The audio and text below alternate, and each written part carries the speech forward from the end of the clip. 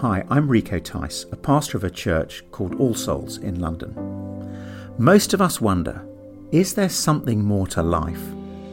The Finding More podcast tells the stories of 11 people who asked that question and found the answer.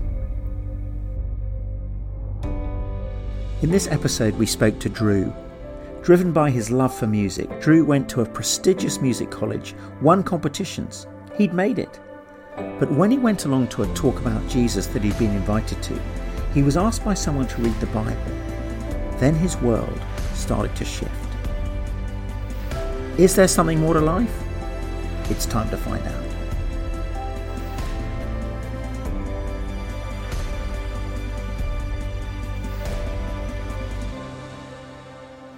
I've always been the sort of person who, when I do something, I do it properly. I go all in, says Drew. For the first 20 years of his life, the obsession was music. I basically fell in love with music at about the age of 10 and set my mind on being a professional musician. Pretty soon, life revolved around that. Every night after school, I'd usually do 3 different things: piano lesson, followed by choir practice, followed by orchestra, and so on. There was always something. Even as a kid, I would be up at 5:30 in the morning to practice the violin. I'm pretty sure my brothers didn't like that. What was it about music that so captured him? I remember seeing a string quartet playing and thinking, that is amazing. That is what I want to do. Maybe it was something about the beauty of the sound or the beauty of the teamwork that goes into performing together as a group. Or maybe just the fact that playing music is fun. It's interesting that the word we use is play. You play music. You don't work music. I knew I wanted to spend the rest of my life working by playing. When Drew was 18, he started at a prestigious conservatoire, or music college. It was here that Drew took his passion to a whole new level. If I was obsessive as a kid, I became completely ruthless as a student. Everything was about becoming the best musician I could possibly be. I even used to dump girlfriends if they got in the way of my practice. I gave up drinking alcohol. I would still go out with my friends every night, but because I didn't drink, I could still get up at 5 a.m. the next day to go for a run, eat a huge bowl of cereal, and be in the practice room by 7 a.m. I used to practice my scales from 7 a.m. until 10 a.m. every morning, without fail. It was nuts, he says, shaking his head. It did make me a good musician, though. Over his 4 years at university, Drew's determination paid off. By the age of 21, I was basically living my dream life. I won the competitions I wanted to win. I got into the string quartet I wanted to get into. I was playing solo tours and travelling the world. I'd made it as a musician. Drew doesn't seem that intense on first meeting. Instead, he has an almost boyish charm about him. He's expressive and eager to please, offering up a choice of mugs for coffee and his grandmother's homemade shortbread. With sandy blonde hair, a clean-shaven jawline, and round glasses. It's a warm day in this tiny third-floor flat, so he's wearing a blue t-shirt and red shorts, and sits on the sofa with his bare feet tucked up underneath him. But it's clear that Drew still loves music. He speaks enthusiastically about his favourite composers, Beethoven and Mozart and Tchaikovsky, who, he says, were all a little bit obsessed, as he is. When I ask him what he'd choose as his most prized possession, I'm assuming that he'll pick one of his instruments. I suppose I should say my viola, he muses, before suddenly remembering something else. Hold on. He starts rummaging in the storage underneath the coffee table. Eventually, he produces a small, battered-looking Bible. The cover is curled at the edges and the spine is torn. Flicking through, the pages inside are covered in tiny notes and colourful highlights. This, Drew says, is the Bible he was given when he first became a Christian. What makes it special to him is the message written in the front by his best friend. Drew, my prayer for you in giving you this Bible is that you will grow in the knowledge and understanding of our awesome God. May you come back to it at all times, through times of happiness, struggle, doubt, sadness, and joy. God bless you, my new brother, Matthew. It was Matthew who first introduced Drew to Christianity. They played in a trio together at university. Matthew invited me to an event being put on by the Christian student group. I agreed to go along, in the name of openness, really. I thought of myself as a bit of a hippie, and my philosophy for life was just love everyone and everything will be all right in the end. So I thought I had to embrace all ideas. I can remember the exact room the meeting was in the university building.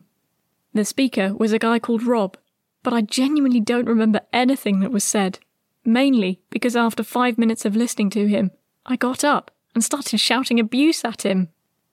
Literally started shouting at him. But why? I wish I knew what it was that wound me up so much, Drew says, shaking his head. I suppose it must have been something about Jesus. The point was, I didn't like it. So the next 55 minutes of this hour-long meeting was me having it out with the speaker. I don't remember anything that we said, but I do remember Rob being kind and gentle with his words. So much for Drew's love everyone philosophy then. Oh yeah, I see now what a massive hypocrite I was. But I left that meeting thinking I had won because I'd shouted the loudest. I was totally persuaded that I'd nailed it. I went off to do some practice, and about an hour later, Rob and I happened to leave the building at exactly the same time. Rob said, "Hey Drew, great to meet you today." I remember thinking, "No it wasn't. I was so rude to you." Rob said, "Listen, I'd love to meet up and chat with you more, and maybe read the Bible together." And I thought, yeah, okay, I'm going to convert you to my philosophy. I'll meet up with you and show you the right way. Little did Drew imagine that 6 months later, having met up regularly to read the Bible, he would find himself sitting in a coffee shop with Rob having a very different conversation. Drew describes the moment he became a Christian. Rob asked me, "Do you think Jesus was a real person?" I said, "Yes." I'd done my research. I knew I could trust the Bible as a historical document. It was all legit. Then Rob asked, "Do you believe that Jesus died on the cross for your sins?" And up to that moment, I would not have said yes. But something changed inside me in that split second. God opened my mind to see it for myself, and I said, "Yes, that's right." He did. So what had changed in those 6 months? As I was reading the Bible with Rob over those months, I was so surprised by the things Jesus said. What I loved was that he was honest enough to tell me what I'm actually really like. He exposes your heart. There's no hiding from the fact that Jesus thinks everybody, without exception, has the same problem. We've got these hearts that just spew out evil. That's what the Bible calls sin. Drew speaks with an intensity and depth of knowledge that shows he's put at least as much time into studying the Bible in the years since he became a Christian as he did studying music in the years before. He quotes a particular paragraph from the Bible with a startling degree of accuracy. Jesus said, "What comes out of a person is what defiles them. For it is from within, out of a person's heart, that evil thoughts come. Sexual immorality, theft, murder, adultery, greed, malice, deceit, lewdness, envy, slander, arrogance, and folly. All these evils come from inside and defile a person." Mark 7:20-23. Drew adds, "I'm yet to meet a person who can honestly look at that list and say they don't have a problem inside. And if we've got a problem with sin, we need a solution. But what is it that makes sin such a big deal? Well, for one thing, look at the damage it does to people. So many of the issues in the world come down to greed. But there's more to it than that. The problem is that God is God, and our hearts are rebelling against him. We don't treat him as he should be treated, as the maker and ruler of everything, including ourselves. Sin is that attitude of rebellion, and the solution is the cross. Jesus' death, 2,000 years ago. It's like a penalty swap. The Bible says that the wages of sin is death. We've earned it. And we face God's right and fair anger at our sin after death too. but Jesus died to take the penalty that I deserve. He swapped into my place and took all of God's anger at my rebellion on the cross, even though he was innocent. So now, if I accept that, my sin is fully paid for. And then the fact that Jesus came back to life again 3 days later shows that the cross really worked. He's not restrained by death. He beats death because he beats sin. That's the shock at the heart of the Bible. That Jesus Christ, the one who is the Son of God, who can walk on water and raise the dead, willingly died for me. I mean, it's outrageous. There is nothing in the world that comes close to this. But 6 months into his friendship with Rob, and a few minutes into his life as a Christian, Drew didn't realise just how life-changing it all was. At the time, I didn't really quite understand why Rob and Matthew were both so excited. I had a summer of touring around the world ahead of me, and honestly, not a lot changed in the way I lived over those months. I believed that Jesus had died for my sins, but I didn't really understand what it meant to repent, to turn away from my sin and follow Jesus. I don't know how he did it, but when I came back in September, Rob somehow managed to get me to go to church and to a small group looking at the Bible together one evening each week. Once I'd started going, I was pretty consistent. Things changed slowly, but gradually, as I got to know Jesus better and saw his pureness and light, I realised more and more just what a sinner I really was. I remember sitting in church and thinking everyone else looked perfect, and it was as if I was just covered in mud. And I'd look down at my shoulder one day and see, oh wow, I've got this hunk of dirt on me. I can take that off now. I don't need to behave like that anymore. Jesus deals with that. And then it was like I'd look down at my foot and see that's covered in this stuff too. But that's the normal Christian life for every Christian. As you get to know Jesus more, he kindly shows you, bit by bit, just how much he's forgiven you for, and he calls you to change too. I remember Rob saying to me after about 6 months, "It's time to clean up your language." I must have seemed like such a weirdo, he laughs. Church people are so polite, and there I was, swearing at every Bible study.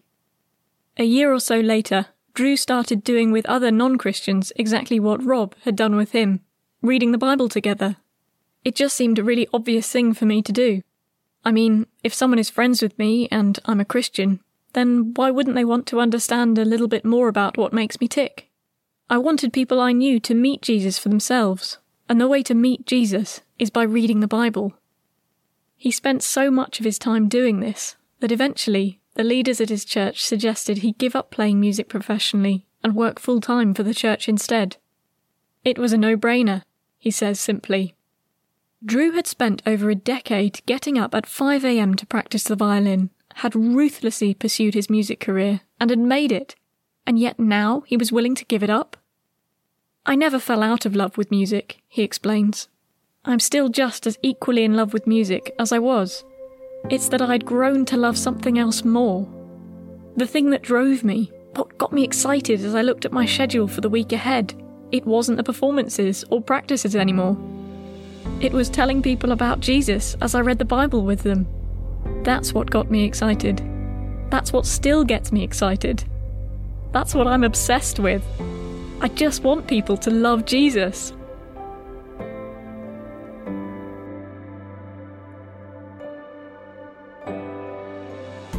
To find out more about Christianity Explored, visit christianityexplored.org, and to purchase the book Finding More, visit thegoodbook.co.uk/finding more.